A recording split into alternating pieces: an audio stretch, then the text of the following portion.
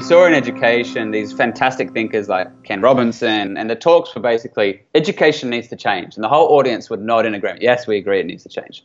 And then they would leave. It was dark when I found you. And the whole room goes, okay, well, how do we do this?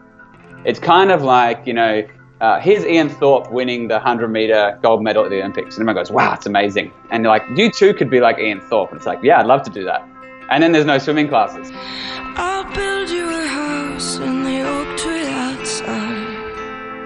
Today's soundtrack comes from one of the most powerful 90 seconds of video our guest has ever seen in his life.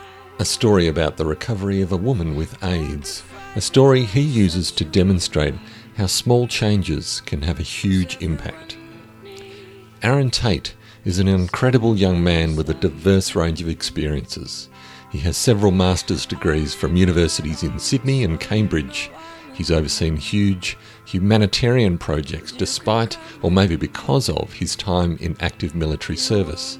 And in 2015, he was named Australian Social Entrepreneur of the Year. He's also an author and co-founder of an organisation called Education Changemakers. I think what I most enjoyed about talking to Aaron is his humility. For someone with plenty of bragging rights, his work seems set on empowering others, teachers in this case, to be a force for good. I hope you enjoy our conversation as much as I did. The best short films for lifelong learning recommended by teachers for teachers. This is Short Films Teachers Love, with your host, Richard Lee. What do you think gave you this passion for education? Yeah, so I grew up in a family that didn't have a lot of money growing up. We were sort of, both sets of grandparents arrived in New Zealand by boat. Parents weren't lucky enough to go to university from a financial point of view. But what we lacked for financially, we had a lot of entrepreneurial hustle as a family. So we'd always start businesses, and we're always trying to come up with ways to solve problems as a family.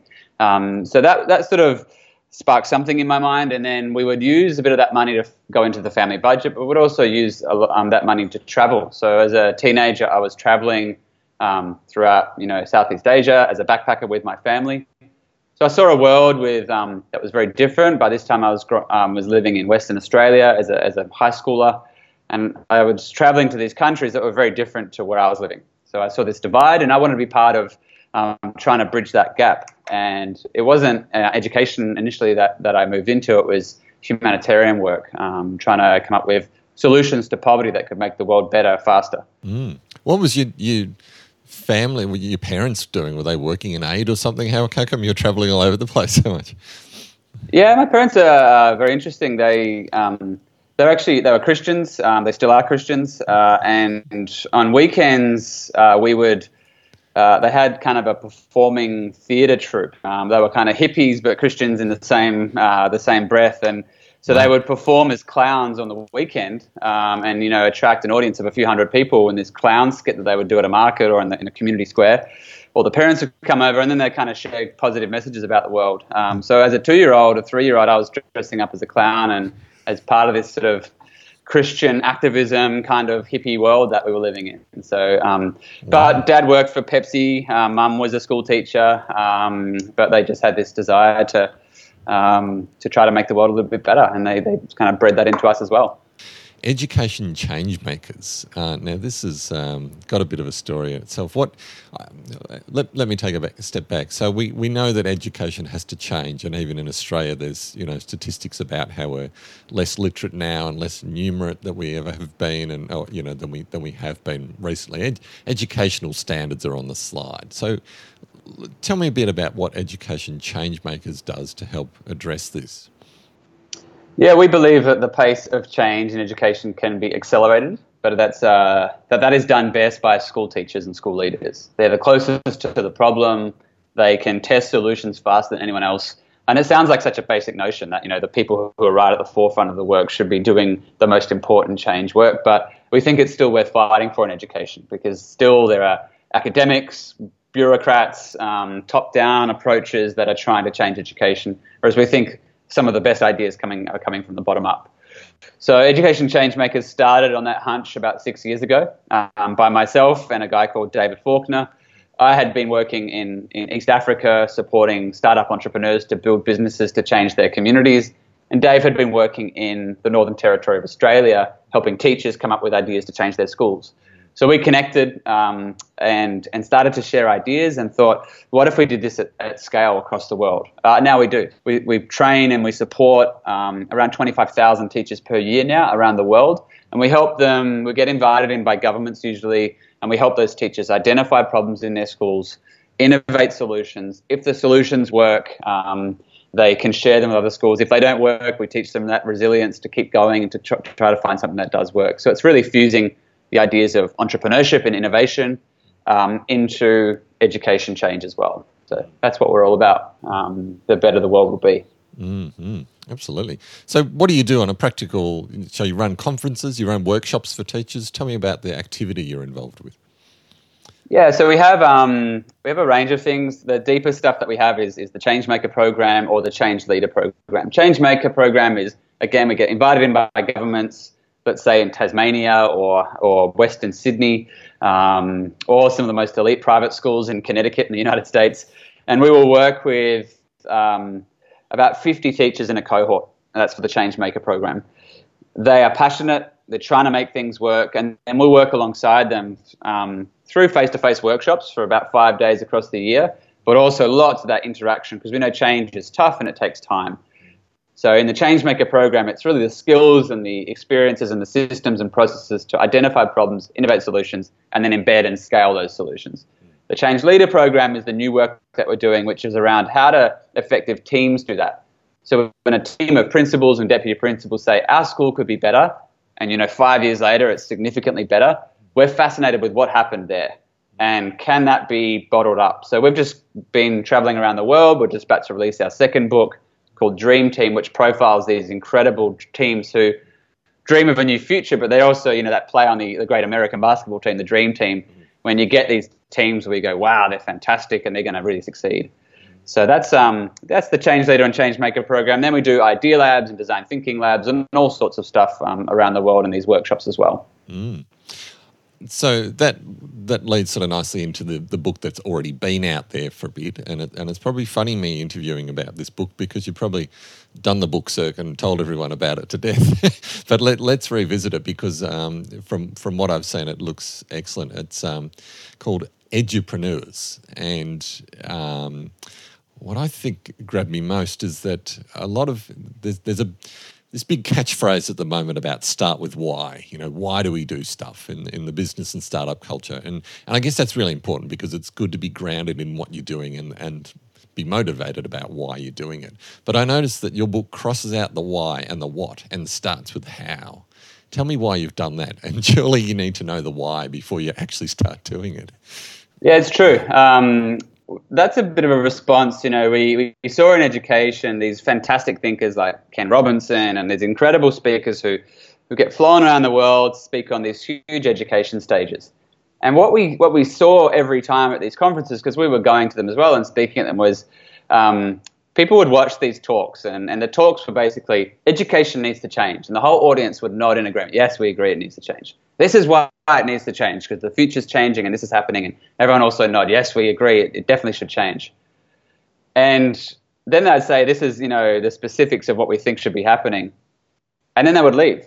Their 45-minute talk would be up and the whole room goes, okay, well, how do we do this? Like, I'm going back to my school tomorrow. I'm going to be, marking the roll in the morning. There's going to be 50 kids running into my form class in the morning. I don't know how to build this stuff. And teachers, of course, know how to do some of that, but to do it really effectively and over and over and over again and really efficiently to be adapting to change, that wasn't being taught. So it's kind of like, here's Ian Thorpe winning the 100-meter gold medal at the Olympics. And everyone goes, wow, it's amazing. And they're like, you too could be like Ian Thorpe. And it's like, yeah, I'd love to do that. And then there's no swimming classes. There's no one kind of jumping in the pool. So Edupreneur was really, how do you do this? How do you go from, I really care about this, we call it almost that Jerry Maguire moment of like, this is what I care about in the world, I'm going to go after it. And we do a lot of work around that passion and the why and the how, so the why right at the beginning. But then it quickly moves into, we're going to teach you the tangible skills to get this happening with your kids at 2:00 on a Tuesday afternoon, and testing it out over and over and over again. So it's very practical, tangible tips that we weren't seeing from the other big thinkers who were talking around the world. Now, the book you've covered. Just give me an overview of the book. I think you talk about these 4 stages. So there's dreaming, digging, making, sharing. Is this a kind of a roadmap to making change then? Yeah, absolutely. We actually sort of a bunch of years ago, a bit of a breakthrough moment as with our ideas was building what we call the change maker journey. And that starts, number one, with the why, as you mentioned before. What are you passionate about? What do you care about? But the change maker journey is this 15-step journey that people step through where they sort of say, this is what I'm passionate about. This is the problem I think we're up against. This is the stats that are backing it up. Here's why it keeps happening. There's hundreds of reasons why the problem is there. Let's dig into understanding why. We focus down onto one of those problems, and then we learn how to innovate. So we don't come up with one solution, we come up with 100 solutions to a given problem, and then start prototyping and testing, just like an inventor would or a startup entrepreneur would. And then, all of that sort of early innovation work takes us up to about step 12. And the embedding it and the scaling it is, the final ones of turn your cool idea into a real product or a program that can be shared, giving people the tools to turn their things into movements. And we're seeing this over and over again. Teachers who are stepping through this change maker journey are coming up with great ideas that impact their 30 kids in their class, sometimes their 400 kids in their school, and sometimes many, many kids beyond the school. So we had an email yesterday from a guy in Tasmania who invented kind of a coding school for his 30 kids. He scaled it to his school, scaled it to a bunch of schools, and he's now gone on and launched an organization that is training thousands of kids across Tasmania in how to code. So that's a cool example of a teacher going above and beyond, just teaching their class and handing in the report cards for their class. There's this sort of slight mismatch for me still between teachers who are like that, who are kind of waiting in the school, busting to get out to start their own thing. But there is surely a large swag of teachers, both who come to your conferences and who have read the book, they don't want to start their own business. They just want to make a few good things. And they might be more shy kinds of teachers who don't have that hustle and just kind of, they're not such social animals, or, they don't have such big, grand ideas. What do you say to them? How do you encourage them to be change makers in their own way? Yeah, so one of my favourite lines is by Bobby Kennedy, one of my heroes, and he says, "Few will have the greatness to bend history itself, but each of us should work to change a small portion of events. And the total of all of those acts will write the history of our generation." So it's a long quote, but what it's saying is, I think the Nobel Prize shouldn't be given to individuals. I think it should be given to movements of people. So what we're part of right now and have been somewhat the catalyst for, one of the catalysts for globally, is this idea of teacher-led innovation, that teachers can come up with brilliant ideas daily, and those ideas can impact their kids, and sometimes we'll give them the skills so that those ideas can impact kids beyond their classroom as well. What we see in education is teachers are brilliant at innovating solutions, but often, bang, it hits the walls of their class, or at least hits the fences of the school. So we're excited now of, yes, letting that innovation flourish within the school, sometimes giving those mechanisms as well where it can go beyond the school. And that doesn't mean starting a business, doesn't mean, moving to Silicon Valley and launching a website. We're encouraging teachers to do that within the school system. So we're part of something called 100, which is from Finland, and we've got a spotlight in Victoria that's launching this year, where we're looking for the best 10 innovations we've seen in education in the state of Victoria. And those innovations will be shared right across the world by this organization from Finland called 100. So it's 100.org. So that's one of the ways that we're trying to share these teacher-driven, teacher-created ideas beyond the walls of the classroom or the fences of the school. Where do you, just back to your own journey, because you're not a teacher as such, are you? So you spent, most of your time has been spent training other teachers. So how do you stay connected with teachers? You're married to one, aren't you? and through the conferences? Yeah, I'm married to a teacher, and I'm very open in saying that in the Education Changemakers team, I have the least education experience of anyone. I'm ex-military. I spent 7 years in the military as an Australian military officer. I then moved into humanitarian work. The extent of my education experience is running a polite way to put it is a rather crazy school in a Tanzanian slum for street kids for a year. And then it was launching my own organization, Spark International, which I talked about as a social entrepreneur, and then launching Education Changemakers. So Dave and I deliberately started Education Changemakers with him as the education expert and me as the kind of radical entrepreneurial, social entrepreneurial mind.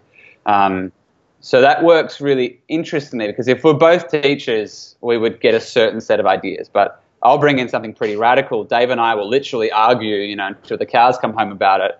And what we come out with is really galvanized, and it's a radical idea, but it's kind of embedded in the school. But then in the Education Changemakers team, we have guys like Luca Parry, who was, the South Australian Inspirational Teacher of the Year. Maddie Scott-Jones, who has, multiple master's degrees in education and is a fantastic STEM educator. Summer Howarth, who, used to work for Tait in Australia and was a lecturer in education as well. And Nicole Dyson, who's a brilliant educator in Queensland. So we have these very strong educators coming in. But in meetings with that, really powerful education team, my job is to continually shake the boat up. Mm-hmm. Tell me a little bit about your interest in screen culture, and I've asked you to recommend 3 short films. So let's just go through in the order that you've got them. The first one you've recommended is Tom's. Tom's didn't start with the idea for a shoe. In fact, it was the absence of a shoe that started it all. Argentina was beautiful. The music, the colors, the food, the people. But as soon as I left the city, I noticed this need. I knew nothing about shoes and very little about giving. But I had a simple idea. What if a for-profit shoe company used giving as its business model? One where for every pair of shoes sold, a new pair would be given to a child in need. 1 for 1. They'd be shoes for a better tomorrow. Tomorrow shoes. So I called them Tom's. Yeah, so Tom's is one of the most successful social enterprises the world has ever seen. It's a shoe company, and it was started by a guy called Blake Mycoskie. He saw, when he was traveling to Argentina, a whole bunch of kids who couldn't afford shoes for their feet. And he saw, again, in the same week, this really cool Argentinian shoe design. And he said, well, what if I sold those shoes in Argentina, and every time I sold a pair, I would give a pair away? And started the company, and they've given shoes to tens of millions of kids now. They just raised $500 million through venture capital to grow their company. This is a for-profit company making a difference for kids, but I also love the way that they've learned along the way. They got a lot of criticism from people, sort of armchair academics in a way, who were saying your model is not as good as you think it is, and they were learning. And I think this story, it's actually an animated film, and it goes for about 5 minutes, but it beautifully tells that story. It shows their humility where they were trying to learn and adapt. But then it challenges people to say, what movement are you building? So they say, we weren't a shoe company at all, we were a movement. So I use this when I'm working with entrepreneurs, or even sharing this with young people, to say, don't just launch a company, don't launch just something about yourself on social media and Instagram. What is the movement that you want to be part of? And either you're the founder of that movement, or you're a key follower in that movement. So it's a great question to ask, what movement are you building? This video is about Selena, made for the Topsy Foundation. It was dark when I found you. The video about Selena is probably the most powerful 90 seconds of video I've ever seen in my life. I'll build you a house in the oak tree outside, and you can come back whenever you'd like. Have worked and continue to work in some very challenging communities, and I am able to see with my own eyes the power of a small change can actually fundamentally shift someone's life. And this is a video of a woman who gets on antiretroviral drugs because she's HIV positive, and she literally goes from death's door to far healthier position over the course of these months that they're shooting her. And it captures this in 90 seconds. It's very clever. There's a bit of a trick to the way it's filmed, which I won't ruin for people who want to watch it. But it's if you don't have a tear in your eye for that 90 seconds, you need to be watching more Dr. Phil or something to to check in with your emotions, because it's unbelievable stuff.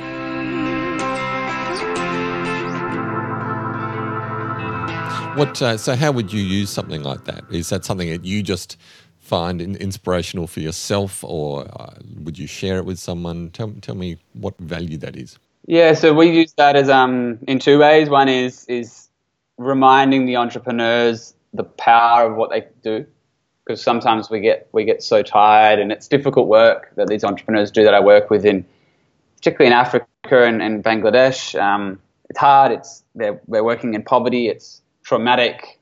They have death threats. It's really hard work, and that shows that's one life changed. Some of you guys can point to 85,000 lives changed. So just keep that in mind. And the second is we teach these entrepreneurs the power of storytelling, and this is as close to the best thing I've seen in the power of storytelling.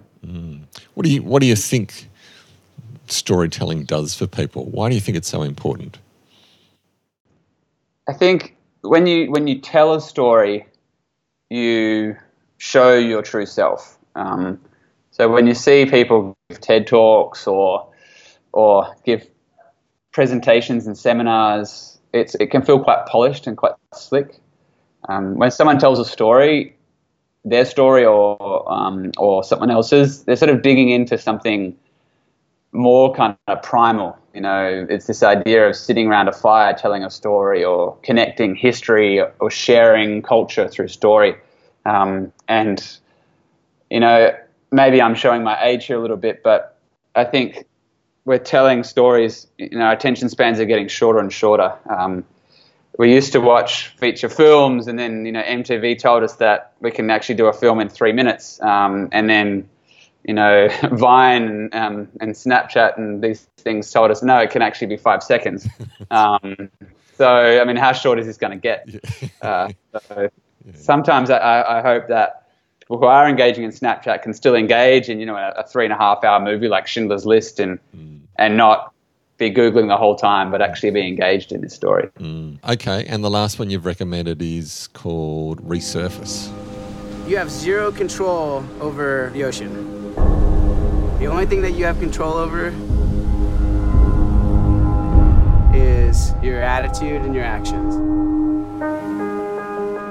In the United States, current rate is 22 veterans kill themselves every 24 hours. I went to Iraq and I came back a completely different person. You start thinking about the firefights you've been in, the dead bodies you've seen. Excuse me. Yeah, so this is a 20-minute short film. I'm ex-military, and I, as an 18-year-old, served in the Middle East and in Iraq as a military officer, and to be honest, came back with a bunch of post-traumatic stress around that. I didn't do a fraction of the things that people did in Vietnam or World War II, or even some of the men and women who have served in Afghanistan and Iraq since. But I still had my challenges that I needed to deal with. And this is a beautiful documentary about the power of surfing to help wounded warriors, mentally or physically wounded warriors. And it's very subtle. It doesn't make too many judgments. It just shows these men and women surfing and the brilliant sort of facilitators who are trying to work them through this experience. And it's just lovely. If you're a surfer, it's great to watch. If you know someone who's served, it's great to watch. If you believe in the ability of the power of someone to kind of change their life, it's great to watch. So I was recommended this by a guy called Joel Pilgrim, who runs Waves of Wellness, which is a really cool Australian mental health program that also uses surfing. So watched it the other day, and it just really, really spoke to me. I didn't realise you've done active service as well. That's quite an experience. How has that informed the rest of the work that you continue to do? That must be amazing legacy. Yeah, people often say to me, if I could do it all again, would I? I joined the military for a free degree and to maybe work for the UN one day. And I joined in 2001. So the world changed in 2001, and the life I was expecting to roll out, university, a bit of peacekeeping work around the world, changed very quickly. So 9/11 happened. I got a text message that I was deploying to Iraq 8 hours after 9/11 hit. So did some pretty heavy things for my age up there. and then, you know, I think that was a kind of a catalyst for, perhaps from a position of guilt, perhaps from, you know, desire to kind of right my wrongs a little bit, that, you know, pushed me even further into the humanitarian work. So I was an active military officer, and I was studying, you know, international development, and I was studying international politics while I was being part of this stuff playing out around the world. So, yeah, if I could go back and talk to 17-year-old Aaron just before he joined up, I'd say, I'm not telling you a thing. You got to work this out for yourself. So I had to. The military forced me to work things out for myself. It made me grow up very, very fast, and it catapulted me into the work that I do today. Definitely. Let's just, as we sort of start to round the last corner, I'm just a couple of things, and you've given me one example of things that people are doing, you know, out of the work that you've been able to do, supporting them, and, you know, the guy in Tassie. Are there any other examples of what you've seen change in the work that you're doing, even if it's, you know, through the book? Have you had people read the book and go, wow, you know, that's incredible, you got to write more? And just give me some solid, I guess, outcomes of your current work. Yeah, the book, for those that grab a copy or have a copy, it's very much, it's designed to, if you have a physical copy, to write in it. And we say, you know, pour yourself a glass of wine and get halfway through the book, and then you realize, you know, I can pour myself a second glass and finish this thing. So it's very interactive. So we love seeing photos of people filling their books with notes and post-it notes and, you know, busting out with their ideas. So we love getting those sorts of pictures from all around the world. And we get those from everywhere, from Saudi Arabia to, you know, Santiago in Chile to, you know, to the outback of Australia, and they're great to see. We have teachers who stay in education, like Kelly Nielsen. She's in Bundaberg, one of the more challenging communities in Australia from an unemployment point of view, and she created a very small project with 8 kids that would take them out of their mainstream classes and give them something far more engaging and entrepreneurial and innovative. And that's been so successful that she's actually now got approval to launch her own satellite school outside of Bundy State High. So they're saying, this is so good, we're going to give you your own site, your own school, and you know, experiment with your idea at a public school en masse. So that's a really cool example of a teacher staying within the system and doing great things. We see Maths Pathway, which is a mathematics company, started by 2 Teach for Australia alumni. They were both incredibly intelligent guys, Justin and Richard, and they were teaching in challenging suburbs in Melbourne. And they thought there was a better way to teach mathematics, so they launched initially just kind of their own classes that they were running in schools. And we supported them to spin out of education and launch a company called Maths Pathways. And that company is changing the game in mathematics for tens of thousands of kids now in Australia. So that's an example of going as a business. And then from the charity side, we back a school called the African School for Excellence, a model that when we met them were kind of just running tutoring programs in the school holidays. What they've cracked now is a school that is a third of the cost of a public school in South Africa per student per day, and beats every school in the country academically. So unbelievable learning model that's incredibly affordable. So we've just raised a bunch of money as, you know, an investment to grow those guys. So they'll be impacting 1 million kids in 5 years with their model. It's literally a continent changer. Unbelievable. And I want to sort of wind back to this. Is you know, you've mixed with a lot of people at a lot of high levels about educational change and all that sort of stuff. Now you've had a kid and he's 4 months old. Has that changed your view on education and, you know, what it actually means to educate the next generation? Yeah, in fact, they're just walking back in now as you asked that, from a bit of a walk on the beach, Caitlin and little baby Finn. But I've been saying to people when they say, what school will you send Finn to? I've been saying, I don't think the school that he's going to go to has been invented yet. And either I'll be delighted and I'll read about that school in a magazine in the next couple of years, or I'll be part of inventing that school myself. So... and that's not a critique of the schools that are out there, because we have brilliant teachers doing amazing things right now and adapting to change. But I just think the pace of change that we're seeing in the next few years is going to be so rapid that, you know, there's a lot that we'll have to keep, but there's a lot that we'll have to do that's new. Where do you think homeschooling fits into that mix, or don't you think it fits in? No, I think it does. There's if you had a highly engaged parent who was willing to engage with their child, it's what a beautiful thing. But also the socialization you get in schools is great as well. So it's not. I think it's less binary than most people would hope it is. It's maybe there's some learning in the home, there's some learning through technology soon, and there's some learning in that community as well. So where that kind of lands in the future is going to be pretty interesting to see. For sure. Was there any other notes that you'd made? I've sort of thrown you in a few different directions. Was there stuff that you thought I'd love to share this before we wind up? Yeah, we try to disrupt a bunch of things in education, but one of the things we're trying to disrupt as well is really the conference market in industry. So we launched something called EduChange years ago. It was Dave Faulkner and I, co-founder of Education Changemakers, and a coffee machine, 200 people. And that was great. We said, it's going to be super cheap or free. We'll bring people together, and it won't be the classic, thought leaders who hold the microphone. It'll be teachers. We're all about teacher-led ideas. So that's grown year after year. This year, it's growing. But that's held later in 2018 in October, and it's educhange.com.au, and that's really our chance to get 500 people in the room in Melbourne, bunches of people all around the world at satellite events, but then who knows how many through our kind of online streaming and trying to make this really accessible. So that's a fun movement as well that's growing, and it's really giving teachers a voice and a chance to hold that microphone where at a lot of education events around the world, they're just not getting that.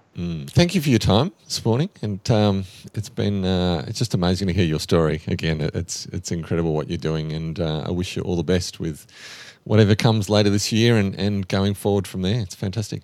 Yeah, thanks, and to all your listeners, the teachers out there, and school leaders, keep leaning into new ideas and challenging assumptions and creating new things, and together we'll find that better world. Find all the film links and related notes in the description, and look out for the edited highlights of this discussion on YouTube. Also, you've got to listen out for the extended interview of this conversation, which includes more about how Aaron's organisation started from a partnership, why Finland is such a hot country in education circles.